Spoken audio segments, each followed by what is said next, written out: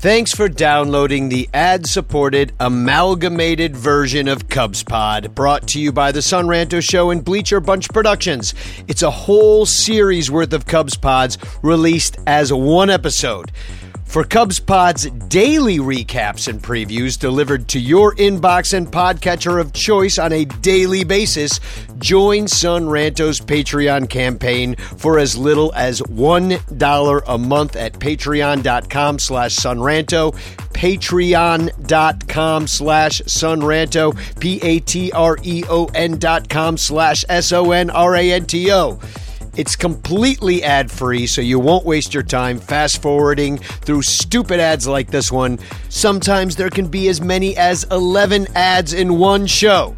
Please help support independent Cubs podcasting. Otherwise, the only voices you'll hear will be Cubs corporate media approved. It's only $1 a month, not even 3 cents a day. Plus, you get access to the Ranter Discord where awesome Cubs fans like you are talking about the Cubs every single day. It's an awesome community of awesome people, and if you're not a part of it, you're just missing out.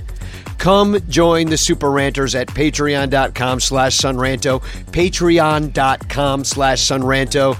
Thanks, and now enjoy multiple Cubs pods smashed into one episode with a bunch of stupid ads slapped on it because you refuse to support us at patreon.com/sonranto and get the daily show. Support us. Now here's Cubs Pod.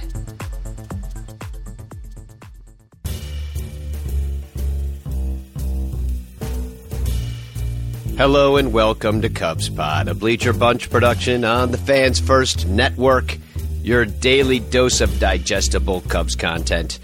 I'm your host, Danny Rocket, here to tell you what's happening right now in the world of the Chicago Cubs on I'm a Yankee Doodle Dandy, a Yankee Doodle do or die.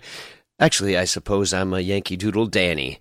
On the 4th of July, and I'd like to wish a happy birthday to ranter Tom Yant.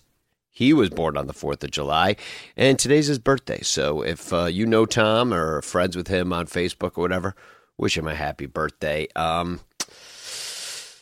Can't say I've got great news for everybody, but I will start with a bit of Cubs news instead of talking about yesterday's absolutely horrible showing of baseball prowess in Milwaukee by the Chicago Cubs. Daniel Palencia is coming up to the big club. And at first when I looked at it, I was like, oh, Daniel Palencia, let me look up his numbers. Well, that's not great. Let's start with where he was when he was pretty good. So he was at South Bend in 2022. He had a 3.94 ERA in 75 innings pitched. He had 98 strikeouts in that time. In 2023, it has not gone quite as well between AA Tennessee and AAA Iowa. He had a 7.90 ERA at Iowa, 5.87 at Tennessee. But yet, once again, the strikeouts are there. He has 36 strikeouts in 29 innings. And I'm going to cheat a little bit because I saw that Brian Smith over at his Cubs Prospects over at Bleacher Nation, he wrote a little thread on Twitter, which was what to expect when you're expecting Daniel Palencia. Brian Smith, if you don't know, is pretty much a minor leagues expert, and with his focus being on the Cubs. And so his work is absolutely great, along with Greg Huss, for us to know what the hell's going on down in the minor leagues without being a total prospect pervert like those guys. So let me just read from his thread here about Daniel Palencia, who's coming up today. He's 23 years old, and he was acquired for Chafin. I'm going to kind of skip through the parts where he gets flowery about stuff like, thanks to good work by pro scouting department. I'm like, yeah, whatever. This ain't that show, you know what I mean? But when they acquired him, he had thrown just 14.1 bad-ish pro innings up until that point. The ERA, he's got a 4.76 minor league ERA, but he has got 186 strikeouts in 145 innings. So here we go, folks. So he's 5'11", 160, but apparently he's added weight since he has been signed. He's got a strong lower half. He's got a double plus fastball that actually benefits from his short stature. Probably a tunneling thing. And he would have been Rule 5 eligible in December, but the Cubs, in their infinite wisdom, did not want to let him reach that point, and they fast-tracked his development as a relief pitcher where they want him to be. And the results have been mixed, as I've kind of told you. He's got the strikeouts, but he's given up runs. Brian says he needs to learn the nuance of relief preparation in that he has seen a bad outing once every 4 times in AAA. But lately, the swing and miss has ticked up, and in his last 6 outings in Iowa, he has a 42.3% K rate and 26 swing and misses, whiffs on 104 pitches. The fastball clocks in at 99 to 101, and he's got a sinker and a four-seamer that he's throwing, but they're pretty similar. He's got a changeup at 85 to 90. So that's pretty big difference between the fastball. And Brian Smith says he likes it, the changeup. He also has a slider and a cutter, but they have been inconsistent, and they come in also at like 88 to 92. Palencia is looking like a late inning relief potential guy, and I mean, what can you say? The guy throws 100. Tommy Hotovy, do something with this guy. I don't know what to say. This guy, Daniel Palencia, I mean, you throw 100, you're definitely going to get a lot of looks. Kind of reminds me of Manrod in kind of what they're saying about him. Throwing hard, short guy. Anyway, he's coming up. I don't know if that means Madrigal is going to the IL or something else is going to happen. That much has not been announced yet. I guess I'll check back. Before this Cubs pod is over in 45 minutes. No, I'm kidding. I will run through this because there is a Son Ranto show that we recorded last night, and I figure that's going to take up a good couple hours of your time. You don't need any more on this loss, where the Cubs did lose 8-6 to the Milwaukee Brewers up in Milwaukee, and Smiley versus Teheran. That was the matchup here. Cubs got it going early, but not real early. In the top of the first, there were a couple ground outs from Tauchman, who continued to lead off, and Horner Young reached on an error, batting third, and he stole second, but Happ struck out. Couldn't get it done there. In the bottom of the first, Contreras struck out. That's, of course, William Contreras, not Wilson. Yelich and Adames hit the ball hard, but they were outs, and I was like, harbinger of doom here? These guys are hitting the ball hard. Anyway, it didn't amount to anything, and in the top of the second, the Cubs got it going. Swanson doubled, Belly singled, Morel doubled, Madrigal flew out, but Barnhart singled, Tauchman walked, and then Horner popped out and Young flew out. But after the Swanson and Morel doubles, the Belly singles, Barnhart as well, and the walk to Tauchman, he's a walkman. They got 3 runs after all that, and everybody was sitting there thinking, wish we could have gotten more. And it turns out the Cubs would need more. In the bottom of the second, Andrew Monasterio got a 2-out single, and but nothing came of it. And in this inning, I believe he was the leadoff hitter of the inning, Owen Miller struck out on an auto strike. And it really pissed off Coomdog because it was one of those he's not ready in the box when the pitch is coming. But Coom was like, he's standing there. He's, maybe his eyes aren't right there at that moment, but he's looking ready-ish, Anyway, Coom was like, they need to add some extra seconds to this thing, and I don't think that fixes it. Just because then it'll take 2 more seconds for that to be called when the guy just, I don't know, isn't exactly looking at the pitcher for that moment, and fine, you put it on the batter, the rules look on the pitcher, but either way, it pissed off Coomdog because he's like, that's not baseball. And I agree. Nobody wants to see a guy that's uncompetitive. Nobody wants to see an auto strike get a guy out. You just don't want to see it. It's dumb. Nobody likes it. So why do we need it?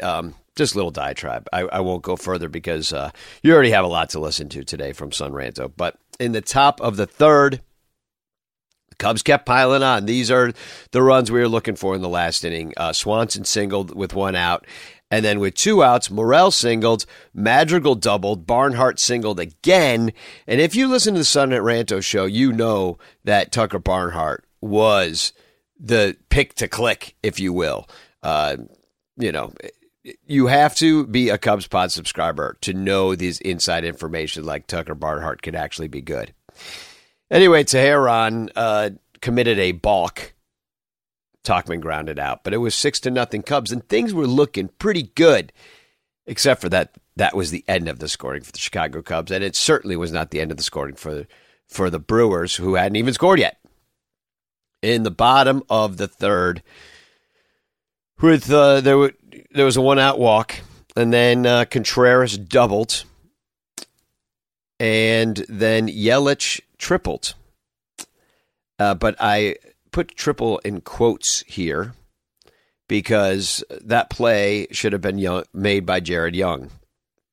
It was pretty much right to him. It was a ground ball. It was hit pretty hard, but not so hard that he couldn't make the play, and he absolutely should have at least knocked this ball down. Instead, it goes down the line, and Yelich hits a quote-unquote triple. Adames singled, and that cut the lead in half to 6-3. There were a couple strikeouts in this inning, but at the end of the bottom of the third, it was 6-3. In the top half of the fourth, Happ singled with 2 outs, but nothing else happened. Monasterio and Joey Wiemer in the bottom of the fourth both walked and then did a double steal. Caratini grounded out, but not before Nick Madrigal was hurt on a missed pop foul. Turned out it was his hammy that got pulled, little tender there. I don't know the status of the IL stint for him, which would really be a shame because if you remember, that was the issue before with Nick Madrigal. And that's what kept him on the IL for, nearly a year, if not more than a year. I don't know if it's the same hamstring either, so I probably, if it's the other one, then we're really fucked because now he's got 2 bad hammies. So Terang popped out to Madrigal, but then the infamous double switch came, and Fulmer came into the game to replace Smiley, at which point he took the Madrigal's spot in the batting order, 8th, and Morel, who was the DH, moved to third base. At that point, we have now lost our designated hitter, and Fulmer is in the lineup, but at least he got Contreras to ground out, and the Cubs were still winning 6-3. In the top of the fifth, Cubs go 1-2-3. Fulmer batted because not only did Fulmer get inserted to the lineup and the Cubs lose their DH, but he was batting third in the next inning. Now, what should have happened, of course, and hindsight is 20/20, but it's not in this case. You never should lose your DH, especially when you have a completely full bench. There had been no substitutions in this game so far. Now, I'm not going to sit here and say that we have an actual other third baseman that wasn't already playing in this game. But Morel does play third, but hasn't this year, so he's barely a third baseman in the eyes of the Cubs. But you know who had played third base as first baseman? Jared Young, who could have gone over and played third base at this point because you have first baseman on the bench. You even have one in the field if you want to do it that way. You could have just inserted Trey Mancini into this game at that point playing first base. Instead, that's not what you did. You lost your DH like a moron. You could have had Bellinger, who actually was removed from this game later, and Tauchman moved over to center, which was also a dumb move. I'll talk about that later. But you could have thrown Bellinger at first base, moved Tauchman over to center, where he plays all the time, and he was playing in right field. And then you just bring Seiya Suzuki into the game, and you still don't lose your DH. And but no, that's not what happened. What happened was Ross pooped himself. Ross GPT is, honestly, this might be one of the dumbest baseball moves I've ever seen in my life. It really is. I kind of clocked it in the moment, and I was more confused by it. And, when you're confused by something, it's like, there must be some reason to do it. There was none. There was no reason to do this. Zero freaking reasons. Well, I will move on. At least Fulmer pitched well. Like a poor hitting hitter should be a good pitcher at least. In the bottom of the fifth, Fulmer did give up a leadoff walk to Yelich and a 2-out walk to Perkins, but Monasterio flew out. There were a lot of new names for me in this Brewers lineup. I want to talk. Eric Wheelow was not available to come on the show, unfortunately. But it was a little disappointing to see all these new names be the ones that are in first place. All these guys that came back and beat the Cubs yesterday, many of them are rookies. And they will be a thorn in our side for the foreseeable future. And with our professional travel ball boys losing to these guys, it's a little disheartening overall. In the top of the sixth, Barnhart and Tauchman Cade. Horner lined out to center. Cubs go 1-2-3. In the bottom of the sixth, Fulmer still out there, goes 1-2-3 on the Brewers. Cubs are still winning this game, 6-3. In the top of the seventh, Teheran, who went way, even though he gave up 6 runs, went way longer in this game than Drew Smyly did. And he was pulled for J.B. Bukauskas. Young got hit by a pitch. Ian Happ hit into a double play, and Swanson walked and belly lined out. So a little bit of noise off of J.B. Bukauskas, but the Cubs could not put a run across. As I said, they were already done with their scoring. In the bottom of the seventh, this is where the disaster started. Merriweather came into the game, and it was scary weather for him and us. Yelich had a 1-out single. Miller, a 2-out walk. And then Raimel Tapia came in as a pinch hitter. And he walked to load the bases when Jesse Winker was announced as the pinch hitter for Monasterio. Told you, a lot of new names. So Ross GPT decides to bring in K, the lefty, to face Winker. At that point, Counsell burns the manager of the Brewers, if you didn't know. Counsell burns Winker and brings in Jahmai Jones for his first at-bat of the season. Hope you're nervous, because you should be. Veteran Jesse Winker burned for Jahmai Jones, who had a cup of coffee with L.A. and Baltimore. I don't know if it's the Angels, Los Angeles Angels of Anaheim of California on the West Coast. So Jahmai Jones, who I'd never heard of, comes into this game and hits a bases-clearing double. He hadn't played in the major leagues since 2021, but get to know Jahmai Jones, Cub killer. Then, Merriweather walked Weimer, another new name for Cubs fans. Caratini was hit by a pitch, and Ross GPT made his moves at this point with the game 6-6. Here comes Tachman. Here's the move that should have happened before. Tachman moves to center field. Seiya comes into right to replace Kay, batting eighth now. Leiter Jr. comes in for Kay. Bellinger's out of the game. Leiter Jr.'s now in the lineup for Belly. And not that you'll need, a left-handed former MVP in a tie game. I mean, why would you need that later on in the game? You don't. You just don't need it. Bruce Terang did strike out looking, and Leiter did his job. In the top of the eighth, Counsell, and I didn't notice this while the game was going on, but Counsell showed up Ross GPT by basically showing him how to do it. He moved Owen Miller, the first baseman, to third base. Tapia, who had come in as a pinch hitter, he stayed in the game to play right field. Rowdy Tellez, who was on the bench still, came in to play first base for Jahmai Jones. He had that bat later in the game. And Joel Payamps came in to pitch. He was not in the batting order, and Craig Counsell did not lose his DH in this flurry of moves. A slurry of moves is really more what Ross GPT did. A slurry of moves for Ross, a flurry of moves for Counsell. God, he just got pantsed. So anyway, Joel Payamps came in, and he got the Cubs 1-2-3.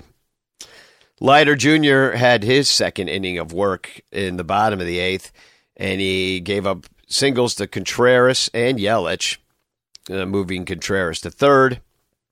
Yelich stole second. Willie Adames, he singled in Contreras. Yelich went to third base.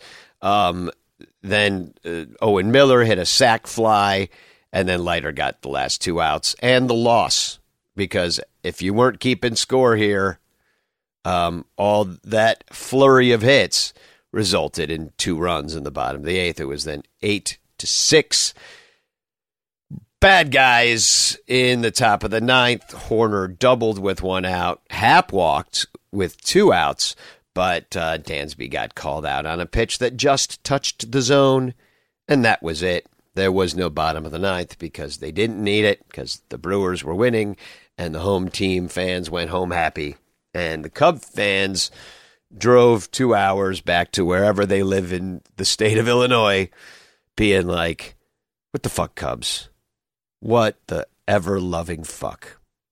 One of the worst games of the year, which is why it's worth talking about, because there's lots of blame to go around. But mostly, you got to blame David Ross.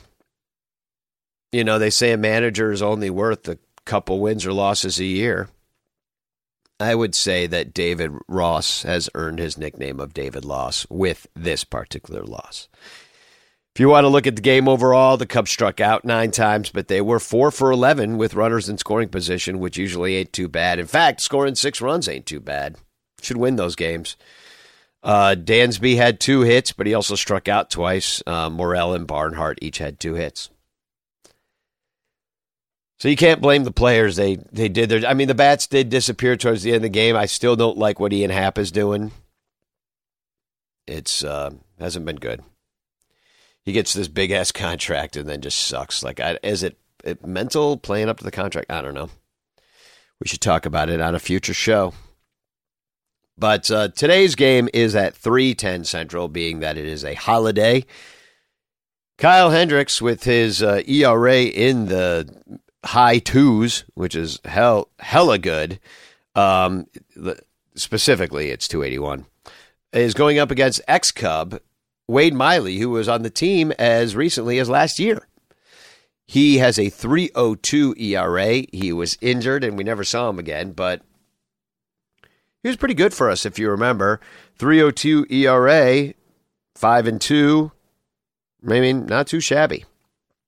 And he does throw with his left hand, if you didn't remember that. Kyle Hendricks has been great for the Cubs. The last time he went out there, he went 7 innings, gave up 3 runs, but the Cubs lost 3-1. Against the Phillies. He's been good since he came back, the gem being an 8-inning one-hitter. Just just awesome to have Kyle back. He's been doing great. And the Brewers have seen him quite a bit, especially Christian Yelich. But he's slashing 227, 340, 409 for a 749 OPS in 53 plate appearances. Jesse Winker has seen him 28 times. He's got an OPS over 1,000, so don't pitch to him. He's 10 for 26 with a homer and 3 doubles. Batting 385, just don't pitch to Winker if he's in there, and he probably should be because Craig Counsell's obviously smart. Luis Urias, he's 4 for 20 with 2 doubles, so not very good, and then it really falls off from there. Willie Adames stinks against him, 2 for 14. Brian Anderson's 2 for 10. Rowdy Tellez is 3 for 10 with a home run. But overall, it's a mixed bag. They've seen him a lot. 167 plate appearances, a 708 OPS, which is pretty good, but 240 batting average, 295 OPE, but with some slug at 413. So let's hope Hendo can keep the ball in the park. Victor Caratini has a dong off of him, too, it's the one thing. I always think catchers have a bit of an advantage when it comes to knowing a guy's stuff, and Victor Caratini certainly knows what Kyle Hendricks can throw. Wade Miley only went 4 innings against the Mets, gave up 2 runs on 3 hits last time out, 74 pitches. So his pitch count has been pretty low his last 3 games, 67 pitches, 77 pitches. So I don't know. They're being careful with him. Counsell knows Miley very well. He was on the team before and did quite well for him before. He's really made his rounds around the NL Central on the Reds for years. Miley's been pretty good. He had a stinker against the Dodgers where he gave up 7 runs. But other than that, he hasn't given up more than 3. He's got a bunch of 0 runs. 4 times he's not let up any runs and gone 5 or 6 innings. So maybe the Cubs should have thought about re-signing Wade Miley instead of Drew Smiley. Maybe they got confused and thought that Wade Miley was Smiley. I don't know. They do rhyme. Remember when our rotation rhymed? That was a lot of fun. So who has seen him? Patrick Wisdom has seen him, but and he might be coming up soon because I don't know what they're going to do with Madrigal, how bad this hamstring thing is, but I don't know. We'll see. But anyway, Wisdom won't be here today, but he's seen him the most. The guy who's seen him the second most is Ian Happ. He's only 2 for 9, probably because he's batting for the right side, which he's not very good at. Nobody has homered off of him. Nico Horner's only 1 for 8 and with a walk. Cody Bellinger's only 1 for 5. Yan Gomes is the only one that does anything against him. He's 3 for 5. But, nobody has an extra. Mike Tauchman is 1 for 2. I mean, it's not good. Cubs batting 204 only with a 508 OPS. Not great. Hopefully we go in with a better game plan than we have been because Cubs, they got to stop the bleeding. Otherwise, this is turning into a lost season real quick. I mean, this stretch before the All-Star break, we knew it was going to be brutal, but they only have 1 win since they came back from London. And, wow. I mean, they could dig themselves an undiggable hole by the end of this series if they – because they're not going to beat the Yankees. They've never won in New York against the Yankees. Never. You got to win some games. You got to win the rest of these 3 games. Milwaukee's beatable. Miley's beatable. He's been good this year. This is going to be a pitcher's duel, and it's going to go real fast. Game starts at 3 o'clock. The weather, it's going to be hot. And let me just warn you, if you are going to this game, you will be hot inside of Miller Park. It's going to be 88 degrees out there. There is barely any wind that can get in. I don't know what the roof status is going to be, but there is no air in there at all. It is a poorly designed stadium with no air conditioning. It is brutal when it gets hot in there. And that goes for tomorrow, too. It's going to be 91, but at least it's a night game on the 5th. So just be careful out there. They literally tried to kill Sun Ranto great Bill Suggis. And there's an air quality alert. I know that Milwaukee Brewer fans and Cub fans really like to drink and tailgate, but do not do it. You will be sad. You will die. Be careful out there. Anyway, that's one of the worst games of the year. Hopefully today's one of the best games of the year. That's all I got for you. Happy 4th of July. Hope you're having a good one. Hopefully you don't have to work. Don't blow your hands off with illegal fireworks. And Spugog.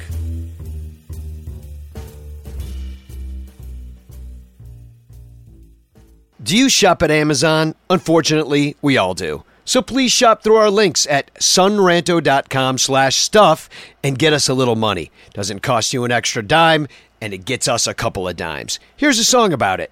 Stuff. Hey, Cubs fans, at Amazon.com, do you buy lots of stuff? Why not support the Sun Ranto Show by shopping through sunranto.com/stuff? All you gotta do is fill your cart at Amazon with lots of stuff. Then before you check out with all of that wonderful stuff, head on over to sunranto.com/stuff and click any of our Amazon links before you buy your stuff. Check out like you normally would with all that beautiful stuff. And the Sun Ranto Show will get a small kickback because of the stuff you bought. And you'll be helping the Sun Ranto Show buy all the stuff we need to stay on the air talking about the Cubs and other stuff. Plus you could win a monthly prize if some of your is chosen for Amazon stuff of the month. And if you win, we'll send you more stuff. Sunranto.com/stuff. That address again is sunranto.com/stuff.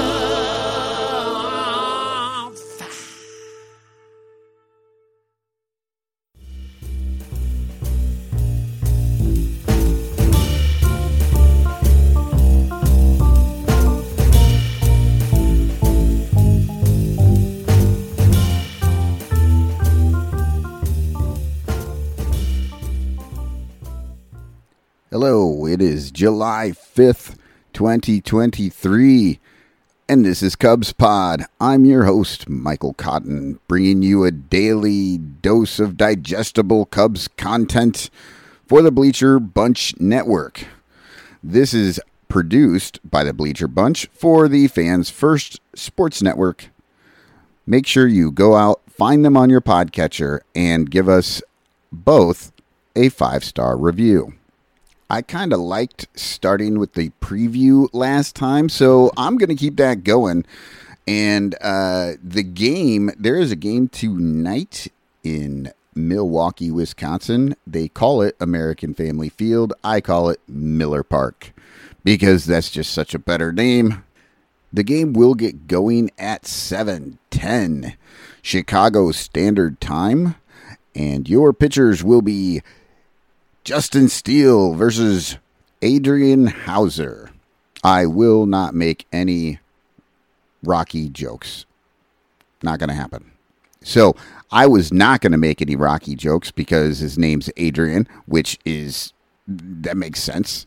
And I'm still not, but I do need to point out his nickname is Doogie. I mean, more power to him, but I would have gone with a Rocky reference versus Doogie Howser. Well, Doogie happens to be 3-2 on the season. He's got a 3.88 ERA. He has played in 10 games. He's started 8 of them.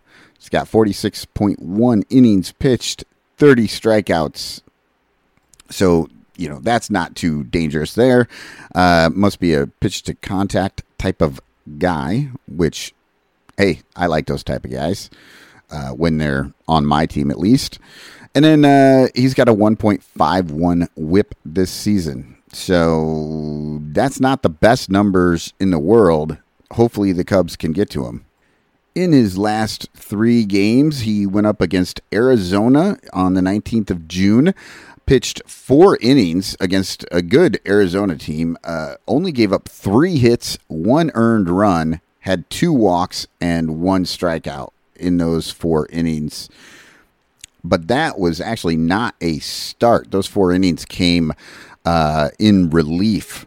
So I was looking at that. I'm like, why would you pull a guy after 4 innings with those sort of numbers? But yeah, apparently he came out of the bullpen that day. Then against Cleveland, he came out of the bullpen, got 1 inning, gave up 2 hits, had 1 strikeout, and nothing else happened. Then he actually did get a start.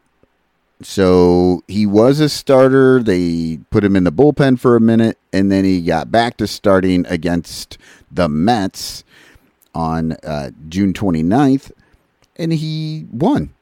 He went 6 innings. He gave up 7 hits, 2 runs, both earned, both on solo shot home runs. 1 walk, 5 strikeouts in that game. The Mets are not very good this year, and I mean, I guess he's limiting damage by only giving up solo shot home runs, but that seems to be a thing with him. In Arizona, he gave up a solo shot home run.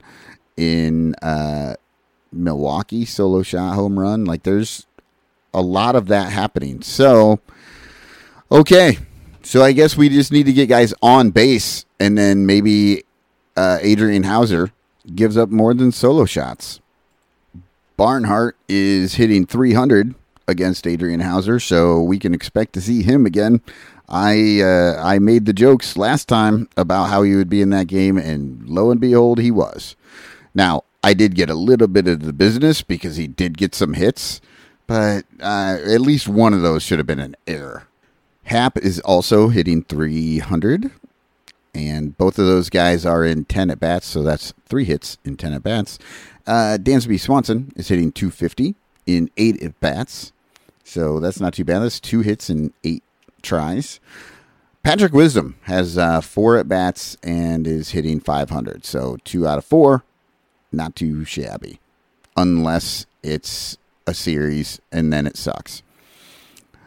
Everybody else doesn't have enough really to consider it, 3s and 2s, but nobody has really hit much off of him, except for Bellinger, who has 2 hits and 2 tries.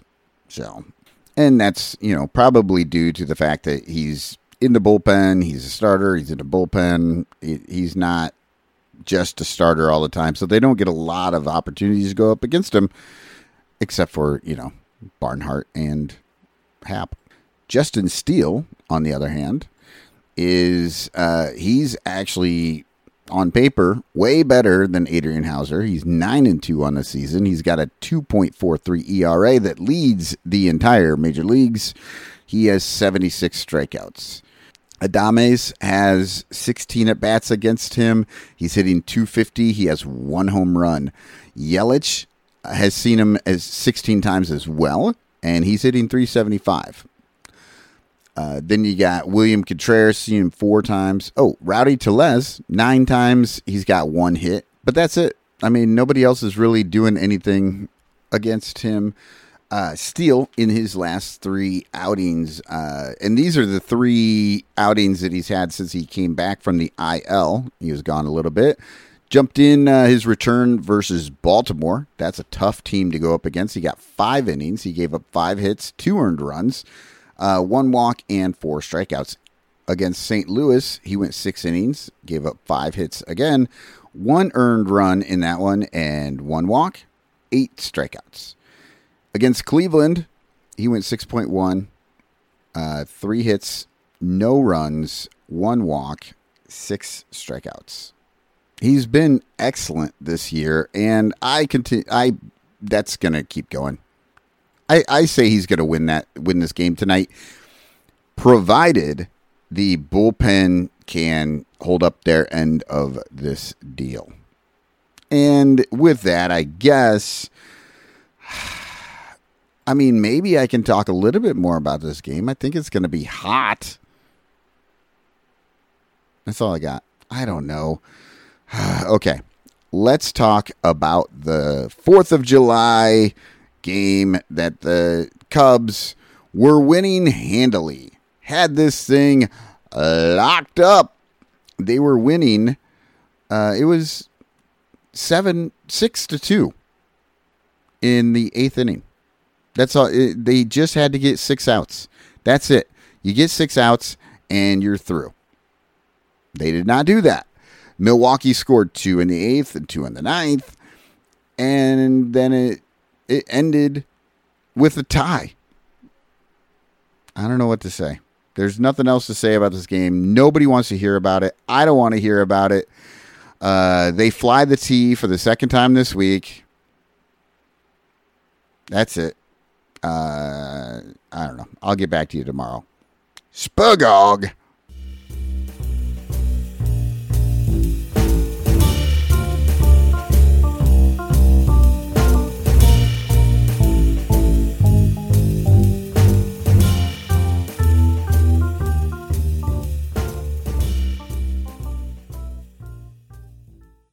Okay. All right. I guess I am going to have to go through this game for you a bit. It was good early. I mean, let's talk about some of the early stuff. Seiya Suzuki in the second inning tripled. So he's kind of breaking out of his slump a little bit. The triple was a nice one. He hit it, in the gap in center field and went all the way to the wall, and he was paying attention, and Joey Weimer wasn't able to pick it up very well, and Seiya made him pay for it. The ball actually did get in there fairly close to Seiya, but just not on line because that's a tough play to make. And then right after that, the bad Cubs showed up, Trey Mancini and Cody Bellinger. They start the inning with a guy on third, and Mancini strikes out. Bellinger pops out to the third baseman, and all of a sudden, it looks like we're going to strand a leadoff triple. Luckily, Yan Gomes was in here as a DH in this game and got a hit out. He hit a double out to right field, which was really nice. Scored Seiya, Cubs up 1-0. Okay, so I just realized I have to rewind here a little bit to the bottom of the first. Nobody scored. It was a 1-2-3 inning, but the thing I wanted to talk about was Christopher Morel playing third base, because yes, he's finally getting some time at third base. It only took them half the season, and everyone and their brother who could possibly play third base had to die or something. I don't know. But Yelich grounded out to Morel, and Morel looked good handling the ball, and then, maybe a little too nonchalant, waited a little bit and threw the ball in. It was a closer play. I mean, it was a pretty simple play. I feel like he could have gone a little bit earlier on the throw. And maybe he felt like that because when William Contreras got up, he grounded out to Christopher Morel as well. But the ball was sort of a bouncer, and Morel was charging it. And on that one, Morel rushed the throw. Like, the first one was on time, and fine, but maybe just a half step slower than you would have liked with Christian Yelich running. And then, with William Contreras, he rushed the throw. He was running, he didn't set his feet, and he fired it in there, and it was offline. Luckily, Mancini was able to catch the ball and tag out William Contreras, who was really nowhere near the bag. So, we've been talking about Christopher Morel and why he's not getting his opportunities at third base. What I'm seeing, and it's only a little bit, I'm seeing a guy that can play the game, but literally just hasn't had the opportunity to time things up and figure it out, right? Because the first one was a little bit too late, still gets the out. The second one, a little too rushed, still gets the out. He can do it. He just needs to sort of get his brain working at third base. He's got to start to figure out these runners and get the feel and the timing down. You don't get to do that when you're playing center field right field, second base, all these stupid things, right? So I think he looks good as a fielder, and I think he's going to be a really good third baseman if they will let him continue to do it, which, he's finally getting a little run, and I think it's just going to get better than it is right now. And in this game, there were no issues, really, other than just a little bit of timing. All right, let's get back to the Cubs offense scoring runs. Dansby Swanson led off the third with a monster shot to center field. Just absolutely crushed it.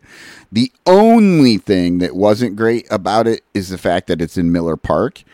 And at Miller Park, when you hit monster shots to center field and they are majestic and they're beautiful, they end up hitting a wall and just not even leaving the field.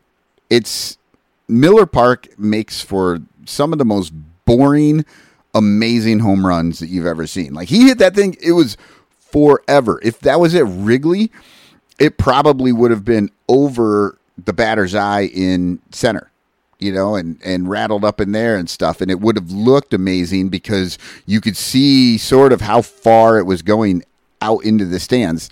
But at Miller Park, it's like, exactly at 401 feet, there's a wall, crack, and it just drops back on the field and is dumb. But the home run was great. I liked that. But that was all they got. Leadoff homer. Moving on into the fourth, because nothing else really happened in the third, except for Seiya got a single. So, like I said, he's sort of breaking out of his slump. Triple and a single. Gotta love it. In the fourth, the only thing real big that happened in this inning was that Nico Horner made an amazing play over at second base. Yelich pulled a ball into right field, and literally into right field, Horner had to really truck to get over there.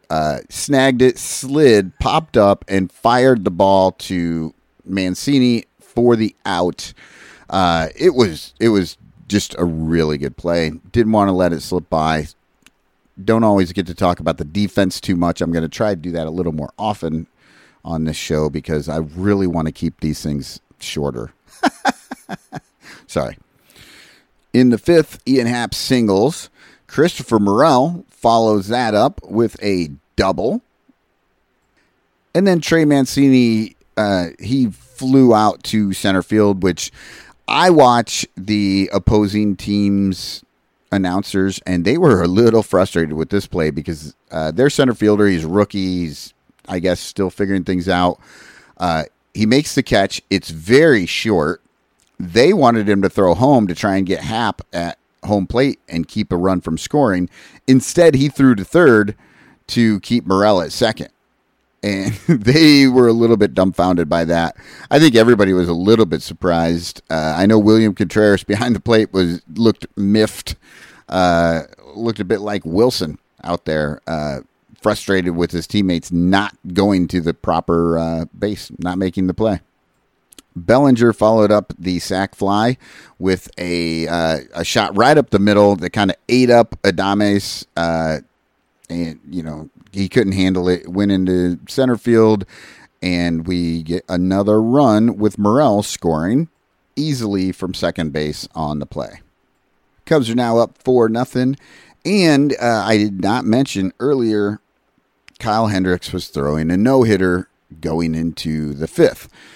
And I did want to point this out because this ties into Morel playing third base. And like I said, he, maybe need a little bit better decision making, get his timing down a little bit. But on this, Owen Miller singles. This is more like a swinging bunt, to the left side of the field. Morel runs forward, picks it up barehanded, and sticks it in his pocket. And I just have to note that was the absolute right thing to do. And in that situation, you got a pitcher with a no-hitter. You got a young guy over there playing. Maybe he gets a little too excited and tries to make an amazing play happen to, keep the no-hitter going. But he didn't do it. Made the right play, stuck it in his pocket. I'm telling you, I think Christopher Morel could actually be a good third baseman if they just let him do it. and you don't always talk about the non-plays, the plays that you don't make as, I don't know, evidence that that's good, but that's exactly what we're doing with this one because, hey, if he throws that ball, he's not going to get the out, just not, and maybe he sails it because he's rushing to throw. Who knows? But he made the right play in that situation. I was very happy about that.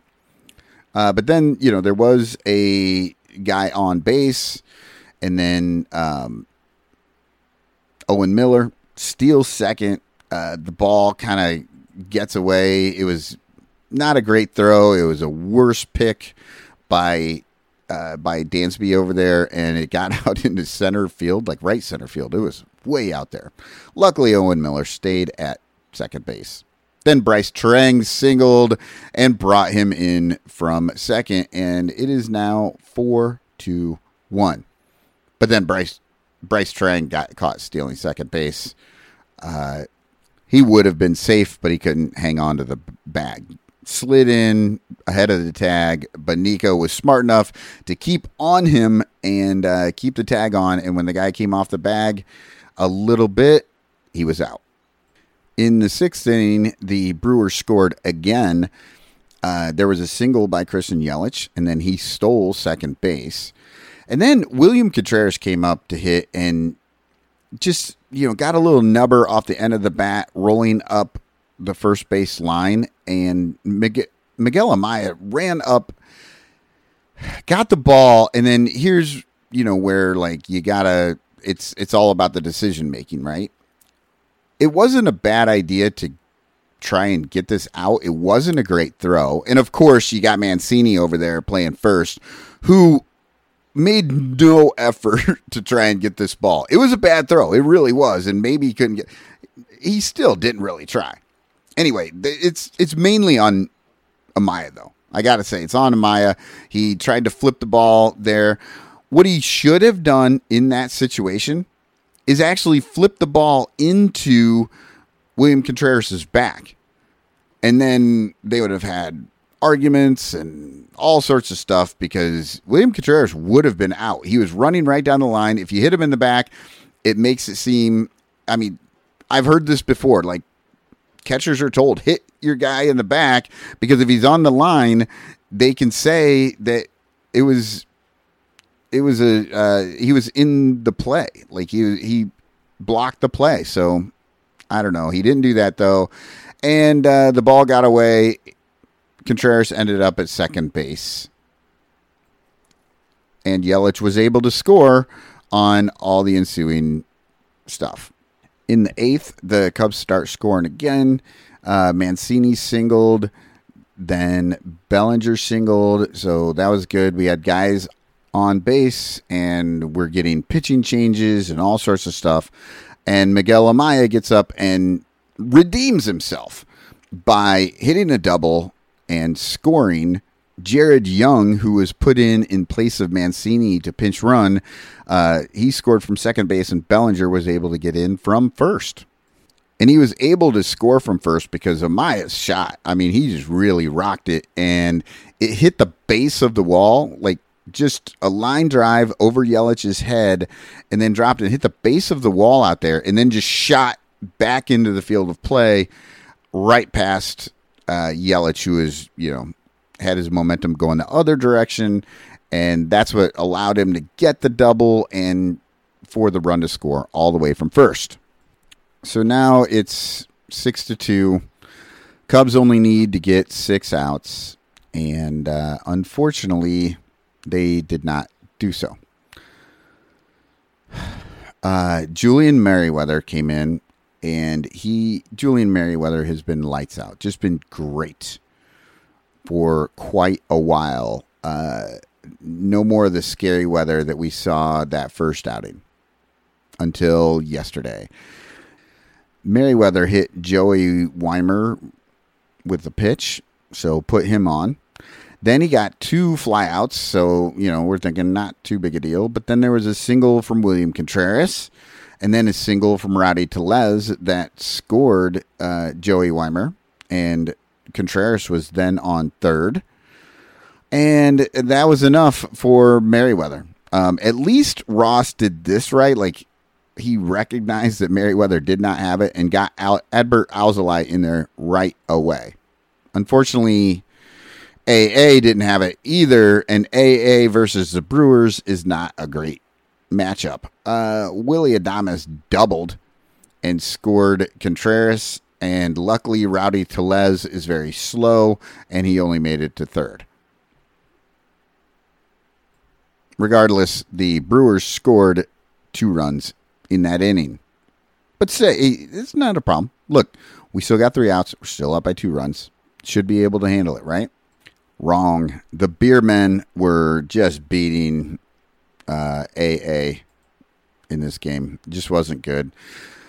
Raimel Tapia hit a single, then Bruce Charang hit a single, then Yelich hit a single, and that scored a run, and now the Brewers were down only by 1. And then Adbert Alzolay hit Jesse Winker with a pitch, and that loaded the bases. Then William Contreras hit a sacrifice fly, and that scored Bruce Charang. And there it was. Game tied. Fly the tee. Everything's over. Now, I did not watch this in real time, but I did have to go back because enough happened in these extra innings that I did have to talk about it. And so here you go. This is my quick clown ball review. We got to see Daniel Palencia, and he throws the ball really fast, and that's actually pretty good. He had fairly good control yesterday, so that was nice. But the hero of the 10th inning was Ian Happ. Now, I have said a million times that Ian Happ does not have a great arm. I still think that's true, but in this game, everything worked perfectly for him. It was a sharply hit ball, so it got to him very quickly. He got to it in, mid to almost short left field, so the throw is not that long. He's running forward, and you get Monasterio coming from second and not moving quickly. He kind of stumbled a little bit around third. Probably shouldn't have tried for it, but of course they're going to try for it because everybody knows Ian Happ doesn't have a great arm. In this moment, though, he fired that thing in, and it was a perfect throw. Miguel Amaya catches it, drops down, makes the tag, and he's out. And then Miguel Amaya is still paying attention and sees that Owen Miller is trying to get to second on the throw, and he pops up, throws it over to second to Nico Horner, who grabs the ball, and Owen Miller can't hang on to the bag. And then they do a bunch of crawling around and some diving and flipping and flopping, and Nico Horner gets the out. So it's a double play on that. It was pretty good. I mean, look, Ian Happ, perfect throw. It was set up for him to, everything was going in his favor, and he executed the play perfectly. Great job by him. And then Amaya keeping his head going in the game and not just, sitting there with the out.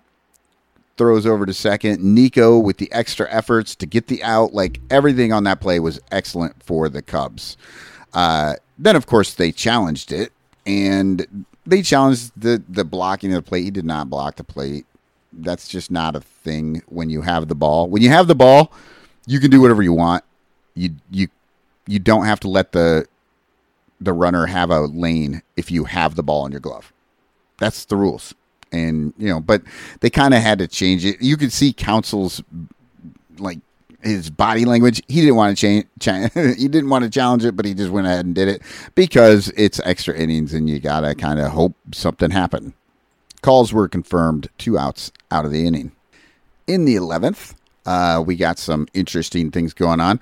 Nico Horner singled, and that drove in Cody Bellinger, who was the Manfred man out there on second base doing who knows what. So it's not an earned run. I don't know what that even means. I don't understand how you score that, and I don't care to. I'm a little annoyed that I even have to talk about these extra 2 innings right now. And then, so Nico Horner's over on first, and Dansby Swanson is hitting, and Dansby Swanson gets struck out after strike 2. And this is where we get into Eric Backus. This is a name I hope we don't learn, but we're hearing about it right now. Eric Backus did not have a great strike zone throughout the entire game. It just wasn't all that good. I think it was fairly consistent. I don't really want to go back and really check on that, but he was calling a lot of stuff off the plate, strikes, and then in this situation, he just lost track of what he was doing. And strike two, and he did the little arm movement to say that Dansby was out. Well, that pissed Dansby off, and he's like, dude, what are you talking about? And he's like, oh, I'm sorry, that was strike two. Well, all of a sudden, Mike Napoli gets ejected by Andy Fletcher, the crew chief, over at first base. So what happened over there? We will never know because Marquis did not follow the play over there. This is what I think happened, though.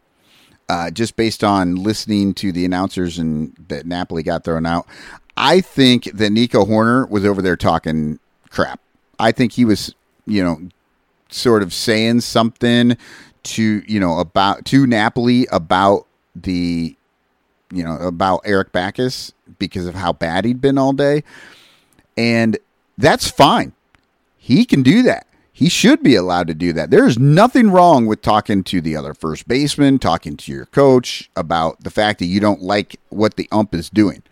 Except Andy Fletcher is a little whiny baby. Now, I don't know if any of this is actually what happened, but Andy Fletcher's a little whiny baby, and he steps in and starts arguing with Nico Horner, which he should not do. He's instigating an argument with a player. He needs to sit his butt over there and not say a word. So then, of course, Napoli steps in because now there's an argument with the player. He gets tossed, and then Ross has to go out there and talk, and Ross keeps his cool. And then as Ross is walking by, he says something to Backus, and I think he said probably something along the lines of, great job, you got my guy tossed out, whatever. I don't know. But then David Ross gets tossed by Backus. It was the stupidest thing in the world, and it's all ump show, and it's just annoying. I hate it. These guys need to be there needs to be some sort of ability to fine these guys for doing this, because I think Andy Fletcher started that argument. I think it was his fault that any of that got going, and it was all because Eric Backus couldn't figure out whether it was strike two or strike three.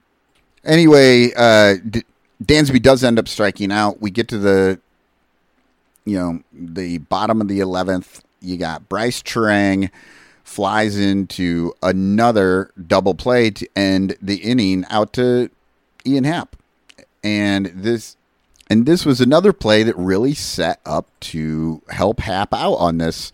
It was a weak fly ball into just about the same distance as, where he picked up the grounder in the 10th inning, the first time he got the double play. So right around the same time, and then, the tag up, he starts running, but you got Happ out there firing in, and he makes another perfect throw, and it beats Owen Miller by a mile.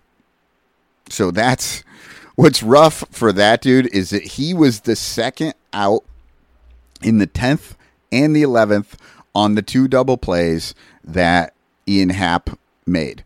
And that's because of the stupid clown ball rules. He was the last guy out, so that put him as the Manfred man starting in the 11th, and then he ends up being the last out of the game. And what a way to end the game for him. Happy 4th of July to Owen Miller.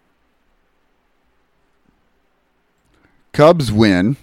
It's exciting, but it feels like we lost because we blew that lead and we needed absolute insane heroics by Ian Happ in order to win the game. So it I don't know, it was a little bit hollow when you blow that, but I mean, hey, let's just fly the W and be happy with it, I guess. And that's another 30-minute Cubs pod. Good Lord. One of these days, I'm just going to tell you the box score and get the hell out of here. But I'm done. Spugog for real this time.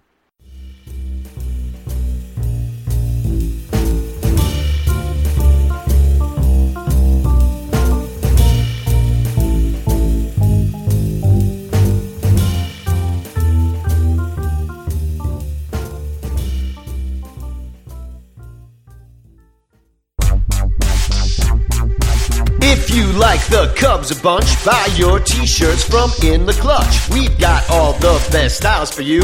Dansby, Saya, Morel too. Clark Fly in his double U. Cody Bellinger, smoking dudes. Vintage shirts from days of old. Patrick Wisdom and Nico. You'll look sharp wearing your stroll. 10% off with the code SONRANTO. SONRANTO. InTheClutch.com is your store for the most fun baseball shirts on the planet. Don't forget to use promo code SUNRANTO to knock a couple bucks off your purchase.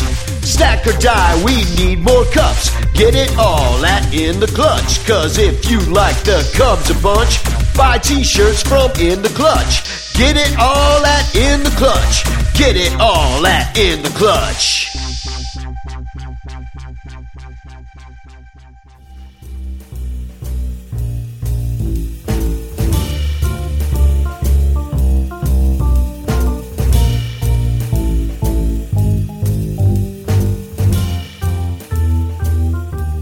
It is July 6th, 2023, and this is Cubs Pod.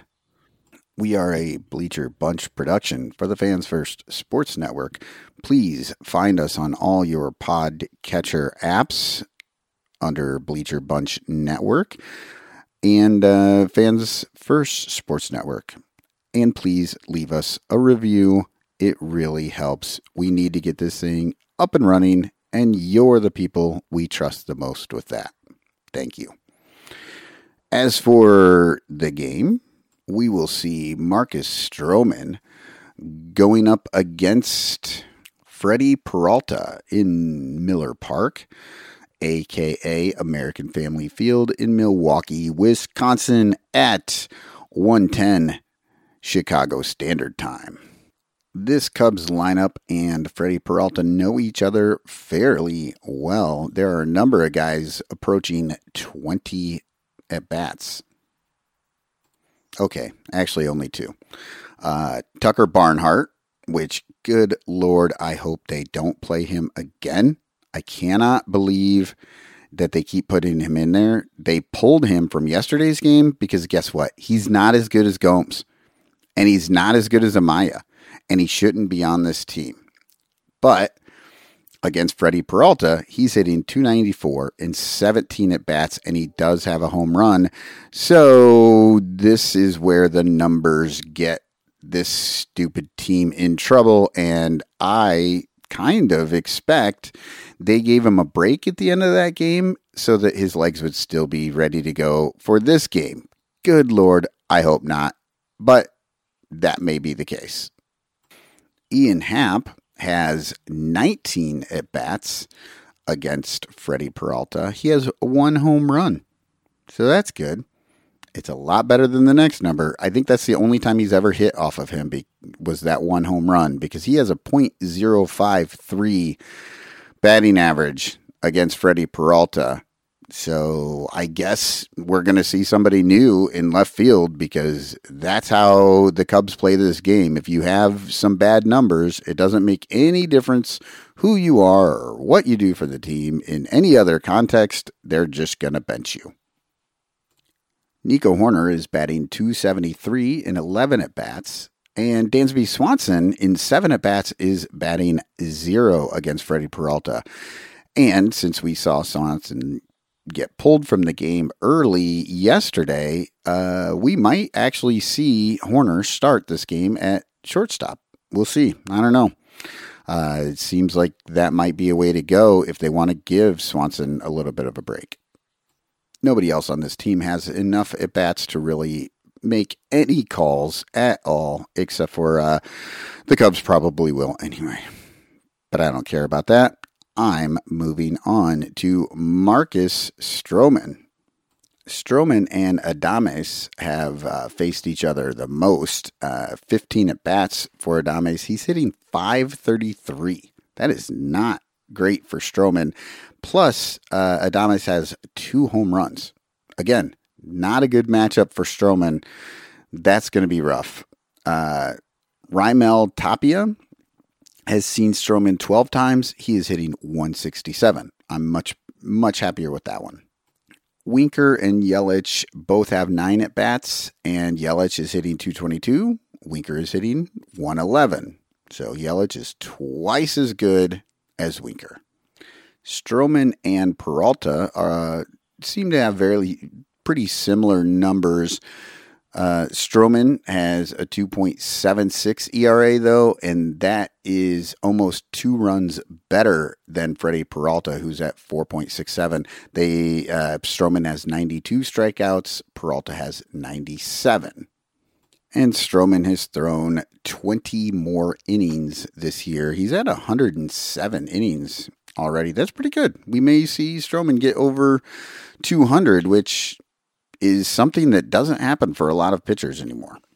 Of course, the Cubs could also trade him, and we won't actually see that. But I hope not, and I hope we get to see 200-plus innings from Stroman. Okay, and that will be today's game. Again, kicking off at 1:10 Chicago Standard Time. Let's get into last night's game. The Cubs come from behind victory. Very nice. After the Brewers did it to the Cubs the night before, the Cubs came back and did it to the Brewers last night. Justin Steele did not have his A game last night. Still went 6 innings, but he did give up 9 hits and 3 earned runs, including a home run to Adames.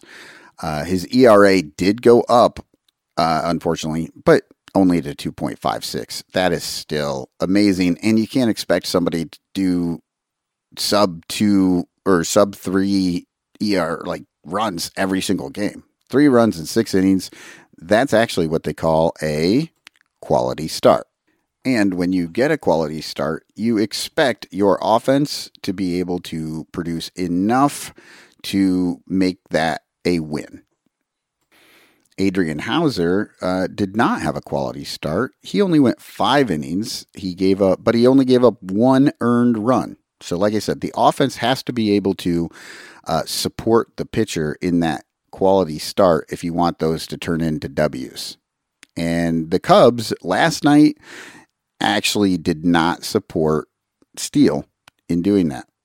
But they did come back later and help out Rucker, who gets the win for the game for his 2 innings pitched and 3 walks. 3 walks in 2 innings. He didn't give up a hit. He didn't strike anybody out. Nothing like that. He's got zeros across the board and 3 walks. But, hey, that works better than what we've seen. I guess it's better if he accidentally walks somebody rather than let somebody just tee off on him. The Cubs did get the scoring started in this game. That 1 run that Hauser gave up was in the 3rd inning. He hit Mike Tauchman with a pitch. And then Seiya Suzuki was able to move him over to 3rd with a single. Seiya had a great game. Went 3 for 4, had 1 strikeout. He seems to be back. This trip up to Milwaukee has really gotten him going. He had a triple and a single yesterday. He had 3 hits, or not yesterday, the day before, and then 3 hits in last night's game. Welcome back, Seiya. Ian Happ singled, and he drove in Mike Tauchman to take the 1-0 lead. It was short-lived, though, because Wilson's little brother, William, was able to get a single and drive in Andrew Monasterio. Steele did make it through 6 innings. It was tied until the bottom of the 6th when he came out, and the wheels fell off a little bit. Not too bad. Willie Adames hit a solo shot to lead off that inning. Then he got a strikeout, but then he gave up a single. to Jahmai Jones. Jahmai Jones steals second base. He got another strikeout. And then Brian Anderson hit a single, and that drove in Jahmai Jones. And the score was 3-1. And this is where I fully expected David Ross to, pull out the hook and get rid of Justin Steele because, as we know, David Ross loves to pull pitchers with 2 outs in an inning and not allow them to work through anything. Instead, it's so much more fun to put bad bullpen arms out there with guys on base and 1 out to get. So Ross showed some uncharacteristic patience, and Andrew Monasterio singled, which made it a little scary, but then Joey Weimer flew out to Cody Bellinger, and Justin Steele was able to work through the inning as a lot of these pitchers could if they were just given the chance.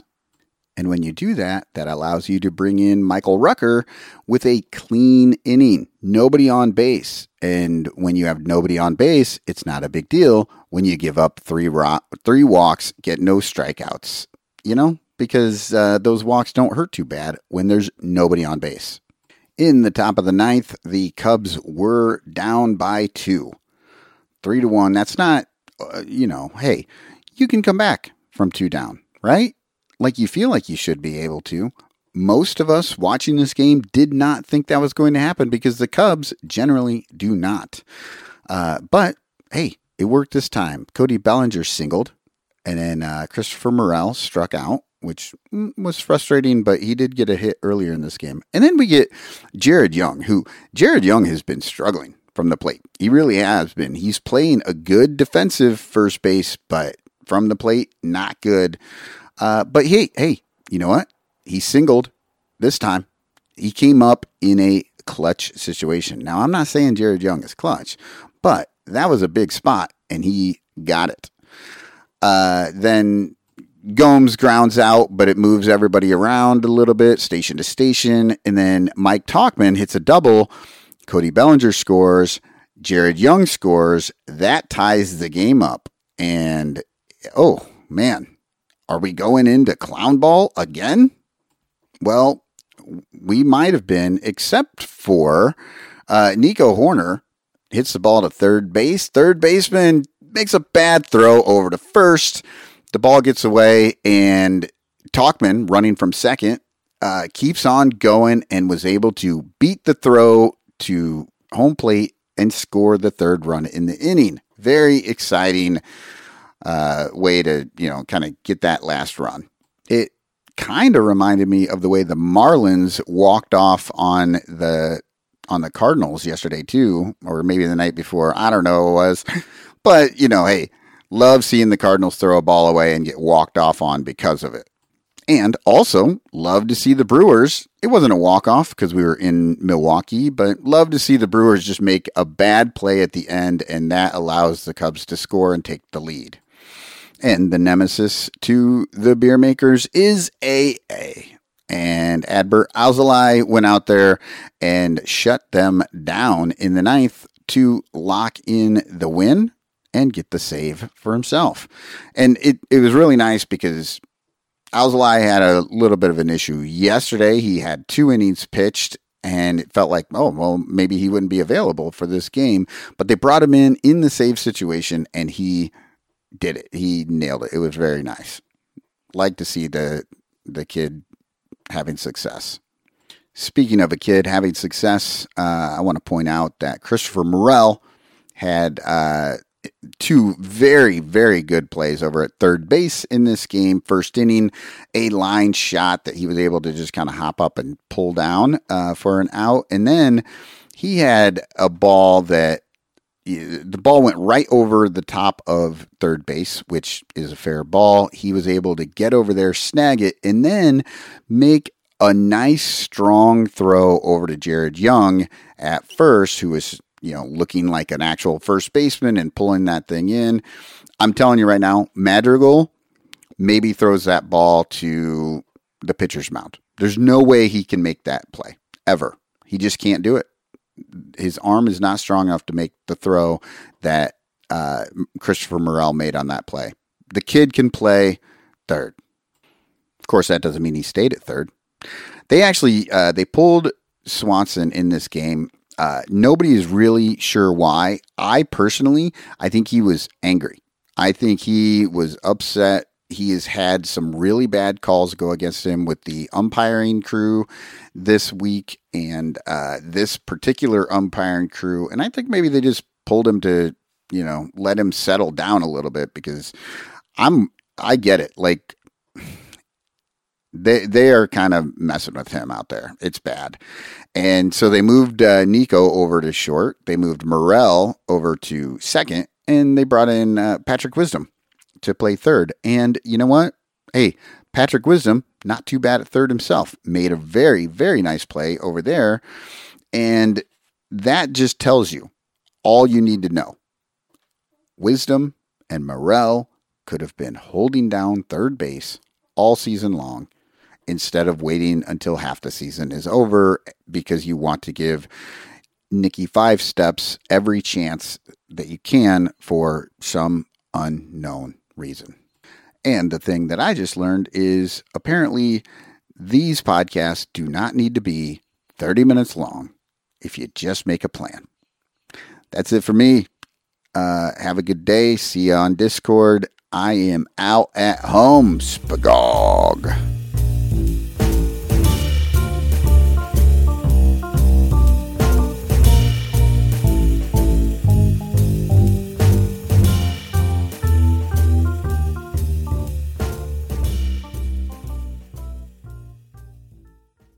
Pedro Stroman.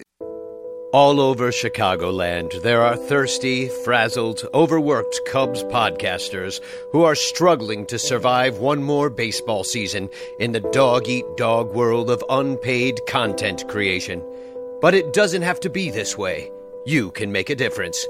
Become a super ranter at patreon.com/sunranto, where your support ensures that poor, sad, pathetic, ugly, loser Cubs podcasters can pay for tickets and beer, and in turn line the pockets of the baseball oligarch Ricketts family.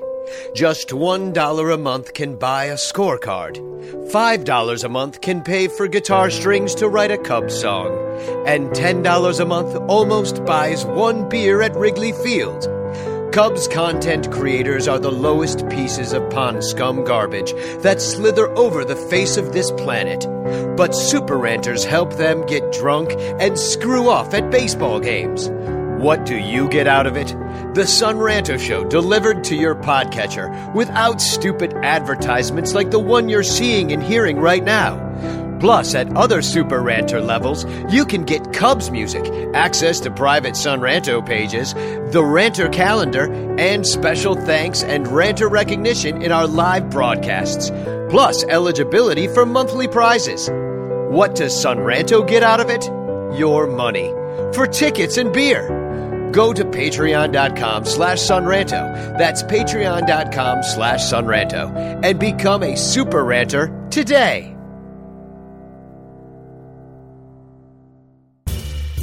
Hello and welcome to Cubs Pod, a Bleacher Bunch production on the Fans First Network. I'm your host, Danny Rocket, here to tell you what's happening right now in the world of the Chicago Cubs on July the 7th, 2023. Lucky number 777s.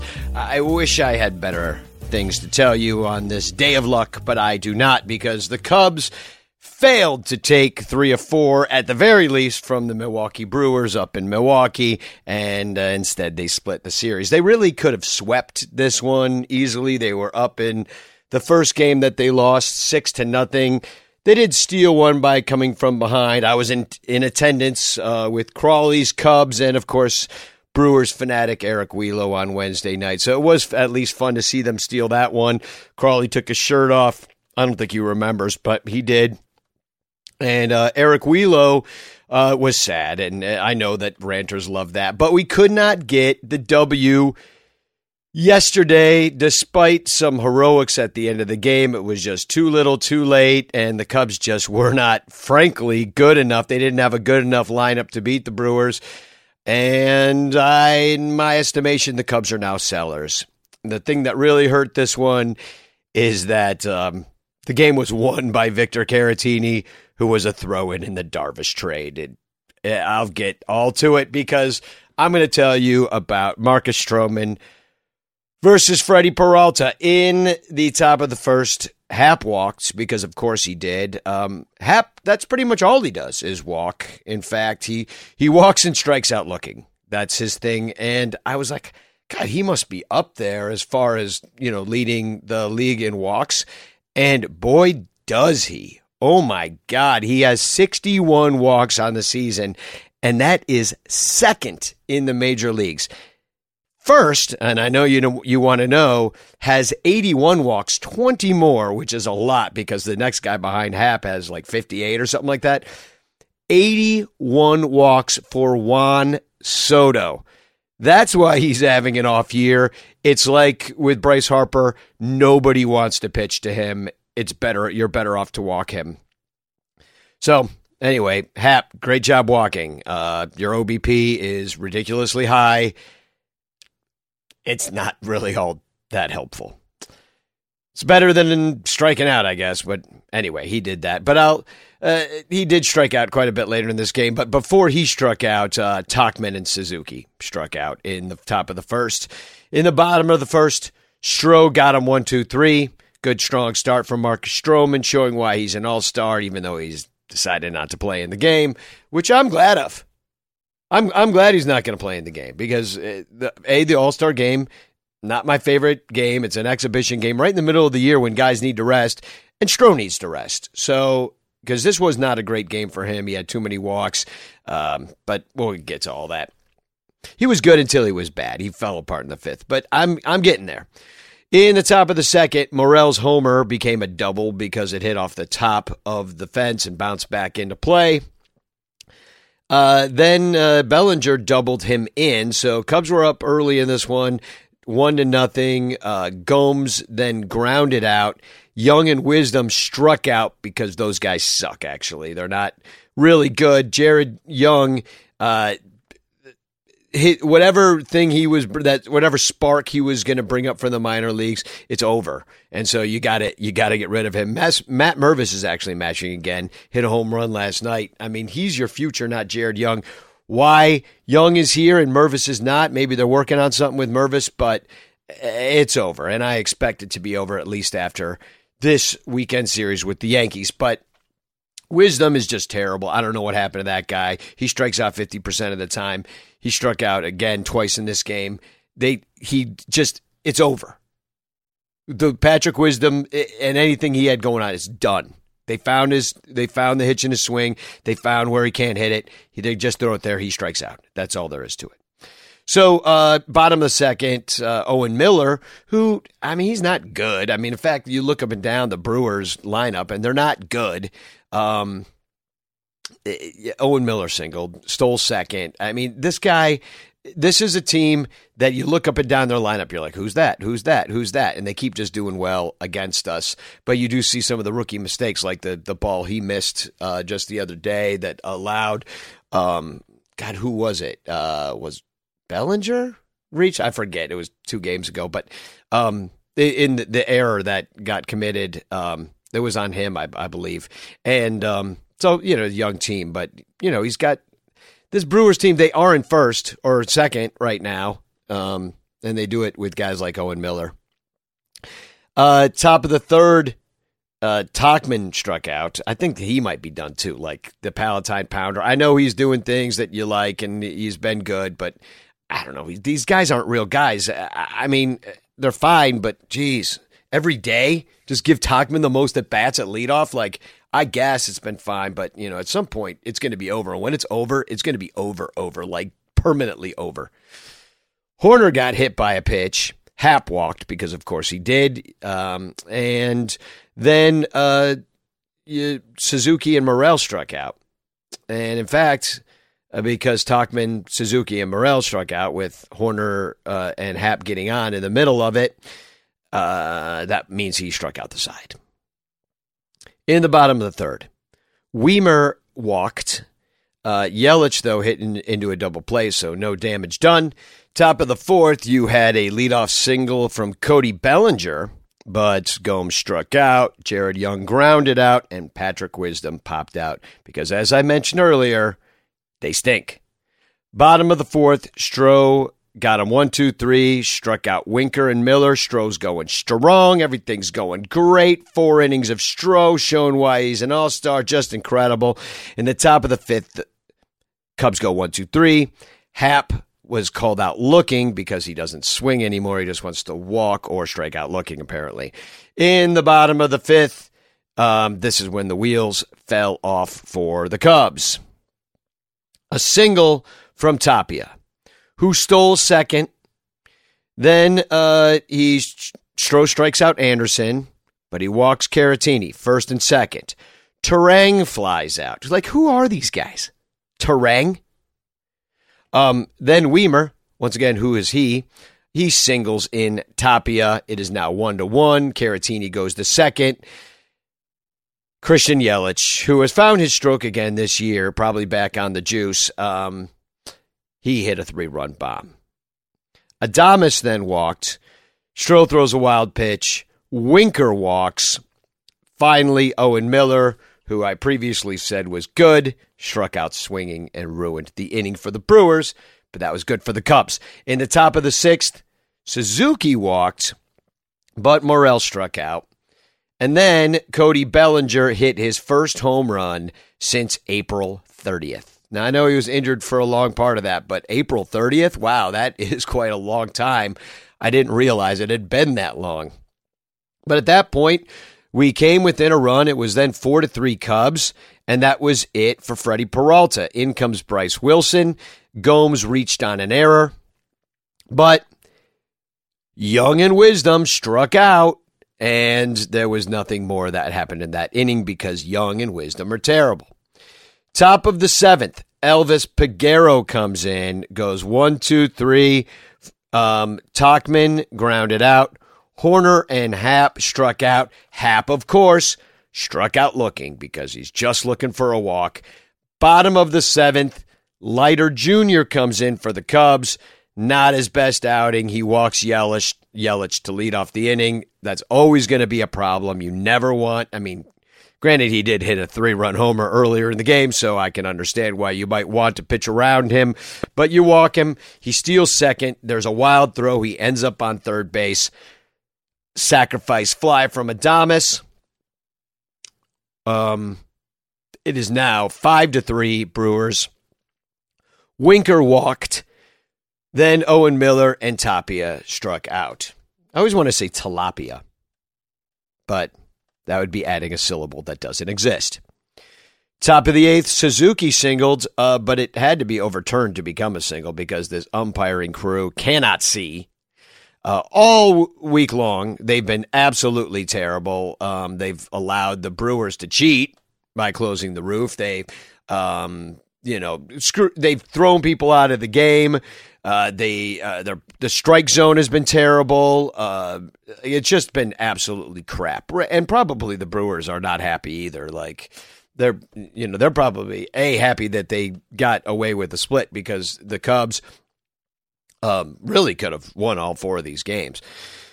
So, but yeah, it's been bad umpiring. Morel hit into a double play after the Suzuki singled, which is really sad because then after the double play and there were 2 outs, Bellinger singled, and then Gomes homered to make it 5-5, heroically tying up the game after basically throwing a ball away as the catcher and allowing Yelich to score in the previous inning.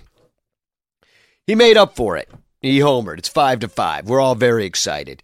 And then Jared Young came up and struck out because he stinks. Bottom of the eighth, Fulmer comes in, and he's been a lot better lately before you go, oh, I know it's about to happen because, but he's been a lot better, but not in this game. He gave up a 1-out homer to Victor Caratini, who I previously mentioned was a throw-in in the Yu Darvish trade where we traded for a bunch of teenagers, and a bunch of teenagers came and they've been playing in the minors. And I don't know if we're ever going to see any of them, to be honest. I mean, maybe Reginald Preciado will someday don a Cubs uniform in Chicago, but it remains to be seen. But what is to be seen is Victor Caratini hitting a home run against us.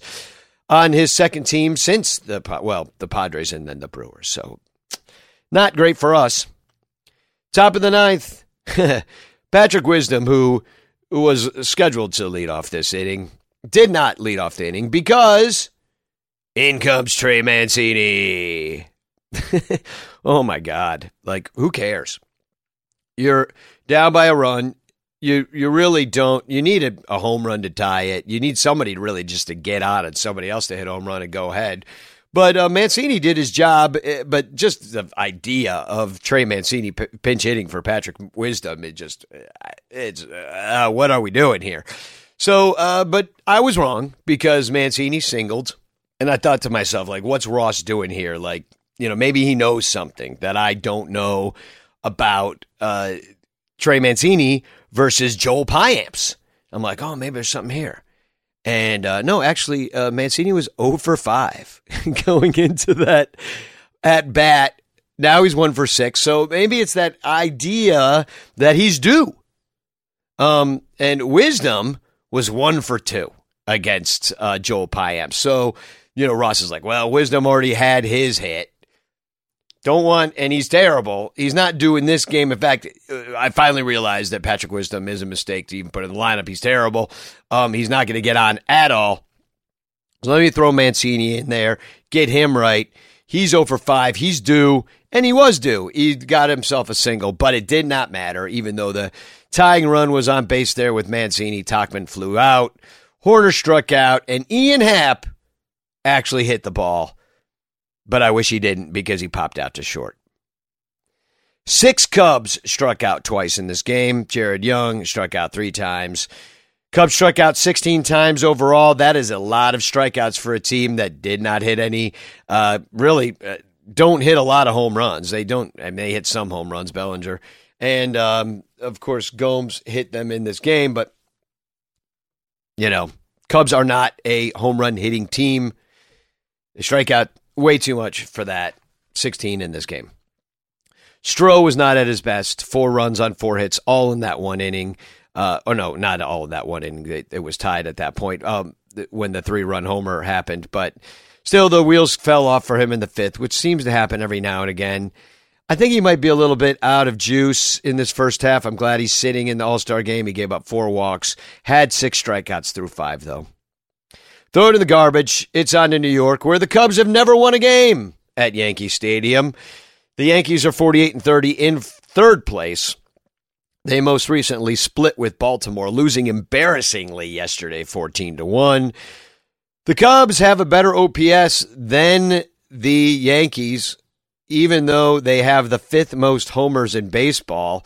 Cubs have the 20th most. But the Yankees don't strike out a lot. They don't walk a lot. They don't steal a lot. And the Cubs have scored 7 more runs than the Yankees. And Aaron Judge is hurt, so we won't see him. I don't think, anyway. Maybe he's trying to get back before the All-Star game, but he hasn't been playing. Anthony Rizzo, old friend, has not homered since May 24th. That's Cody Bellinger-esque. Rizzo was quoted as saying, when you're off mechanically, it sucks. You fight for it, and it comes back in a swing. I don't know. It's going to come back against the Cubs. It's going to. He's going to go 4 for 4 with 4 homers tonight off a Tyode. Get it. Well, I'll get to that. I'm getting ahead of myself. Their bullpen is pretty good. They're tied with Cleveland, 3.08 bullpen ERA. They've been using different closers on this team. It's been just, won't say it's been a college of closers. It has not been. Clay Holmes is their closer.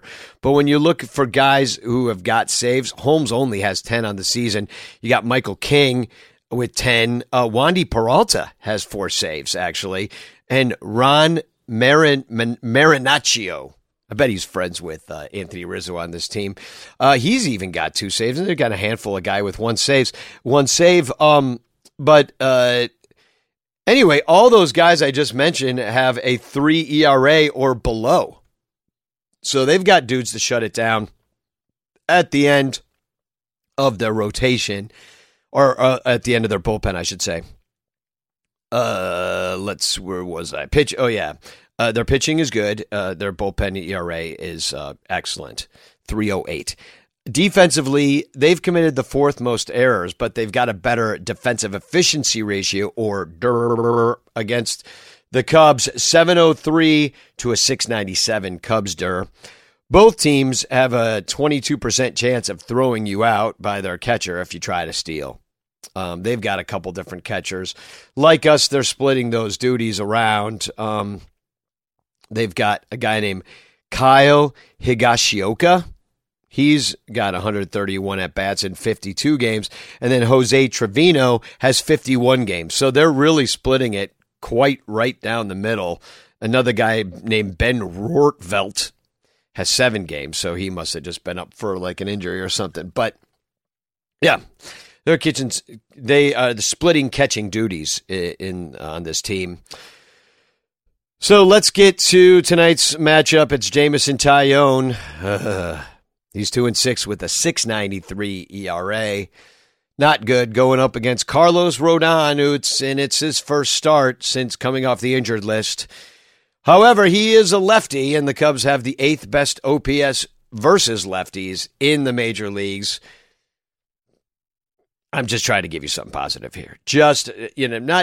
This is Carlos Rodon, not just any lefty. And we did face Rodon 2 times last year, and it didn't go very well. In fact, we lost both games. Oh, actually, no, we won one of the games. But in that game, we only had 2 hits off of Rodon.